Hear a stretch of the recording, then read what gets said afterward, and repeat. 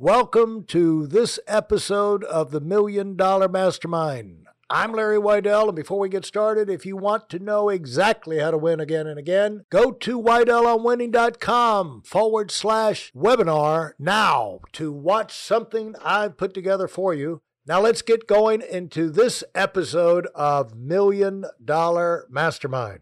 I'm here this afternoon with Tricia Binder, and we're talking about winning. And Tricia knows a lot about it. She has spent years working inside exciting divisions and product lines and brands inside the corporate, Fortune 500 companies with S.E. Johnson, Leslie Purine, and Nordstrom. And she's worked in operations, but she's also worked in marketing roles. And eventually she worked herself in a position where she could start her own company. And she's the co-founder and president of Muros, and they are they specialize in murals and street arts. And this year, we're getting Tricia at a great time because they are surging. They have already this year passed their first 2 years of revenue already in 2021, first 6 months. So it's great to run a multi-million dollar business. And, the compounding is a fun thing, but it's not as much fun when you're doing the ones and twos. It's great to where you've got something happening all the time. So Tricia, let's talk about winning the battle of the learning curve, which you brought up the last time, because you start something, and like you pointed out, there's going to be a learning curve in doing anything, starting anything, and you've got to fight your way through that to where you can start to see those metrics or those numbers that we were talking about start to show up. And the reason most businesses fail is not that they don't work, not that they don't have a good product, but it's they don't get enough sales, clients, business coming in before they run out of time and money. And so that has to do with planning and things like that. But, that is getting through that learning curve where you're learning how to be, as you brought out in the early thing, you're learning how to be intentional, what are the things that turn into revenue, and how can we make that happen in the shortest period of time. So welcome back, Tricia. And that's a long-winded introduction to this, but it's been fun talking with you, and I'm looking forward to hearing what you have to say and tell us about winning the battle of the learning curve. Yeah, I have to say, winning the battle of the learning curve, always a challenge, but I think it sometimes just comes down to patience. It's certainly, at least for me, terrifying, to not always know or have the answer or know how much is riding on your shoulders. But I think, just fighting through it and keeping focused on what you're doing with an eye to what's working, what's not working, and being willing to pivot and make changes and be accepting of mistakes or downfalls. We certainly make them all the time. And we recognize that, even though we don't have all the things solved for, we don't even always have enough time in the day to really be as thoughtful or strategic as we want. Celebrating those incremental wins and just staying focused on, where you still need better ideas and better solutions, I think is incredibly important, because there's never a shortage of opportunities in my experience, especially, being in a younger, again, about 3-year-old company. It's always coming, fast and furious. And it's just kind of, sticking to it and again, staying focused and headed in the direction that you want to head in. Now, when you started went from one company to another, it's amazing. It's like winning the Super Bowl, the next year,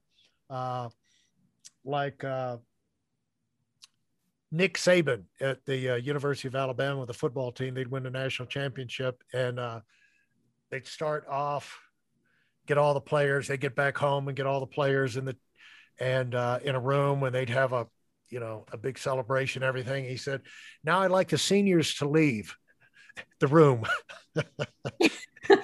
And he says, the rest of you guys, you haven't won nothing. and we're going to go to work now so you can win your championship. Right. And, when you start with a new company or you start a new company, all your past awards and everything, that don't matter. I mean, you got to perform in the new job and talk about moving from one, they can be cold and impersonal type situations, but talk about moving from super success, comfort, mastering a situation in one company and moving over to another big giant company where again, they're super competitive. They're driven to perform. They expect you, they're not going to give you 3 years to get comfortable. They want you to make a contribution right away. So talk about the learning curve and those transitions and what you remember about that. Yeah, I think in those situations, and you're right, you're always kind of almost in a sense starting over. Like maybe you have a fuller toolbox that you're bringing with you, but there's so much that you need to learn and understand. And I think one of the biggest mistakes that people make is wanting to like jump in too soon with like thoughts or opinions. I've always felt that when you're making that transition, that like really being a sponge and listening for your first couple of weeks, months there, like really understanding the differences, the nuances of a particular business are so important so that they can begin to influence how you're thinking about those challenges, because it could be the same thing that they want to accomplish, but based on the nuances of any given business or a different demographic or target market or whatever the case might be, or resource limitations, there's just going to be a different approach that you need to take. So I think, again, being like humble and stepping into it and really being a great listener and in hearing from those that are the experts there, and at that organization and with that business is one of the most important things that you can do. And the thing is, by taking your time, focusing on the fundamentals, asking, come armed with questions. Don't come armed, blowing off a bunch of, we always love, we have offices, training centers where we got hundreds of people coming in and out, we're leading the nation. And then somebody bring a potential recruit in and the guy you'd meet him afterwards and he would say, man, that was really impressive. I really like the way you did. I love the energy. But he said, I've got a lot of experience in this area. Let me give you a few ideas about how you can make it better. You just look at the guys like, how have you gotten this far in life and being that stupid? But they're out there. But, as you get in the beginning, you want to get the fundamentals down. You need to know who, what, where, when, how, and you got to give yourself a chance to ask the questions or study or observe to where you can feel confident that you're building some skills for that particular situation and some instincts that are relevant or educated instincts for that situation before you just start firing your gun off in all directions. And what kind of process would you go through when you move to a new company? Yeah, so usually my first step is to begin meeting with as many stakeholders or different departments as possible. And again, really just asking questions, as you said, like ask questions, don't come with all the answers. And getting a sense of, what are their biggest hurdles? What are they looking for from the role or the function that I'm stepping in? What are they not getting? What do they want to see? What's been successful in the past? I think when you're able to get that sort of immediate intel, and also, by the way, like make allies in the organization, I think that gives you the foundation that you need to really begin thinking through and diagnosing different opportunities and what solutions or what approaches could be. But without getting, that kind of like a well-rounded perspective, again, from multiple functions who touch a particular role or department or area within an organization, I don't think you're going to be able to make as big of an impact as fast as you want, as you could if, again, you took more of a, kind of intake type of position and approach to beginning in a new organization. Hey, listen, there's a lot of information online, but there aren't a lot of people who've actually done something. In my case, I've actually built a successful business that's accrued over $5 billion in assets under management. and has done well even during trying times.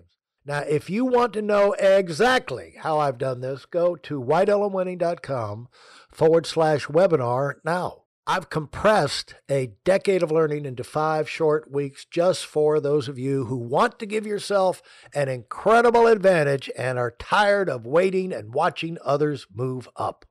Now, when you moved, what would you say you learned from moving from one company to another? What was fresh and what was exciting for you when you did that? And then finally you said, I've had enough. I'm going to start my own. Yeah. I mean, I think the fun thing about all the different organizations that I've been at is that they really do all have, different cultures, different challenges, different opportunities. Even, I spent a lot of time in CPG, probably the first, I guess, maybe 15 years of my career. And just because it's consumer packaged goods doesn't mean, there's a single key to unlock every door. There's always something new and nuanced. And for me, that was always very exciting. Even every brand has their own, their own personality, the way that they approach things, the way that they speak to things. So I loved, especially in digital marketing, I got to span across so many different brands and be able to consult for them. So there's always something new and fresh and different and new product launches. I love the CPG world for that reason. So I think for me, like that was, a lot of fun and very interesting. And I was constantly learning new things because it was so different.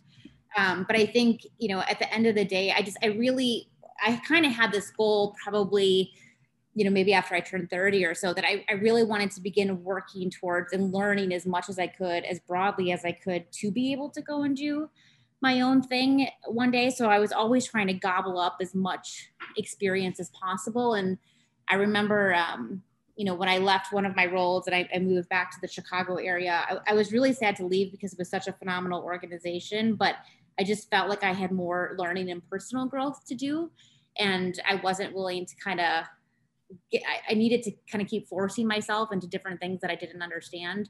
And that eventually kind of got me to here, where again, I wanted to start my own thing, really be able to build something from the ground up and really be able to influence, where that company went and the culture of the organization. Because I think people and culture and leadership are things I ran into in my career where I wasn't always, happy, or maybe felt like we shared the same values. And I wanted something that I could really influence in that respect. And would you say that as you were looking for places, products, things that you could get excited about before you connected with them? Would you say that's part of it? Yeah, that's totally. You're 100% right. Like I really wanted something I could get behind and that was exciting and interesting to me personally, so that I could pour myself into it professionally. That's something that is the takeaway for, we got to constantly self-edit, self-coach, challenge ourselves, grade ourselves, and look at elements in your life and ask yourself, are you really excited about that? Now, there's some things you just got to, mundane things you just got to do.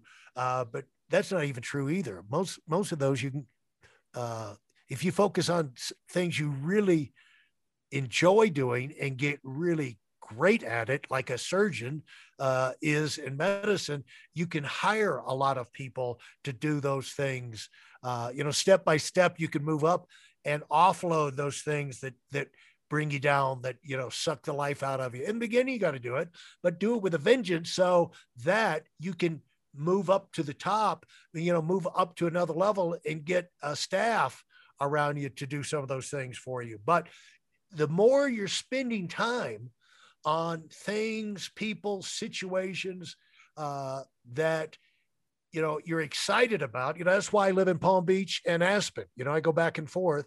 I'm fired up about it. It's like, I don't like to go to resorts. I like to live in a resort, Yeah. And, it's like, go to a resort and then I'm going to go back to a dungeon. It's like, what I want to feel, I want to be energized. It took me, 30 years or something to get to where I could do that. But, eventually it happened. And I was, my original plan, Tricia, was to be able to set my business up to where I could run it from St. Moritz in Switzerland, and, remote control. I had that. I worked on that for like 15 years. And then I found out what a nanny state Switzerland was, and like a bunch of school marms, is they're the we won't get into it, but I was like, you know what, I like my freedom, and so I came to Aspen, and I say, hey, Snowmass, it looks like the Swiss Alps. Aspen's just gorgeous.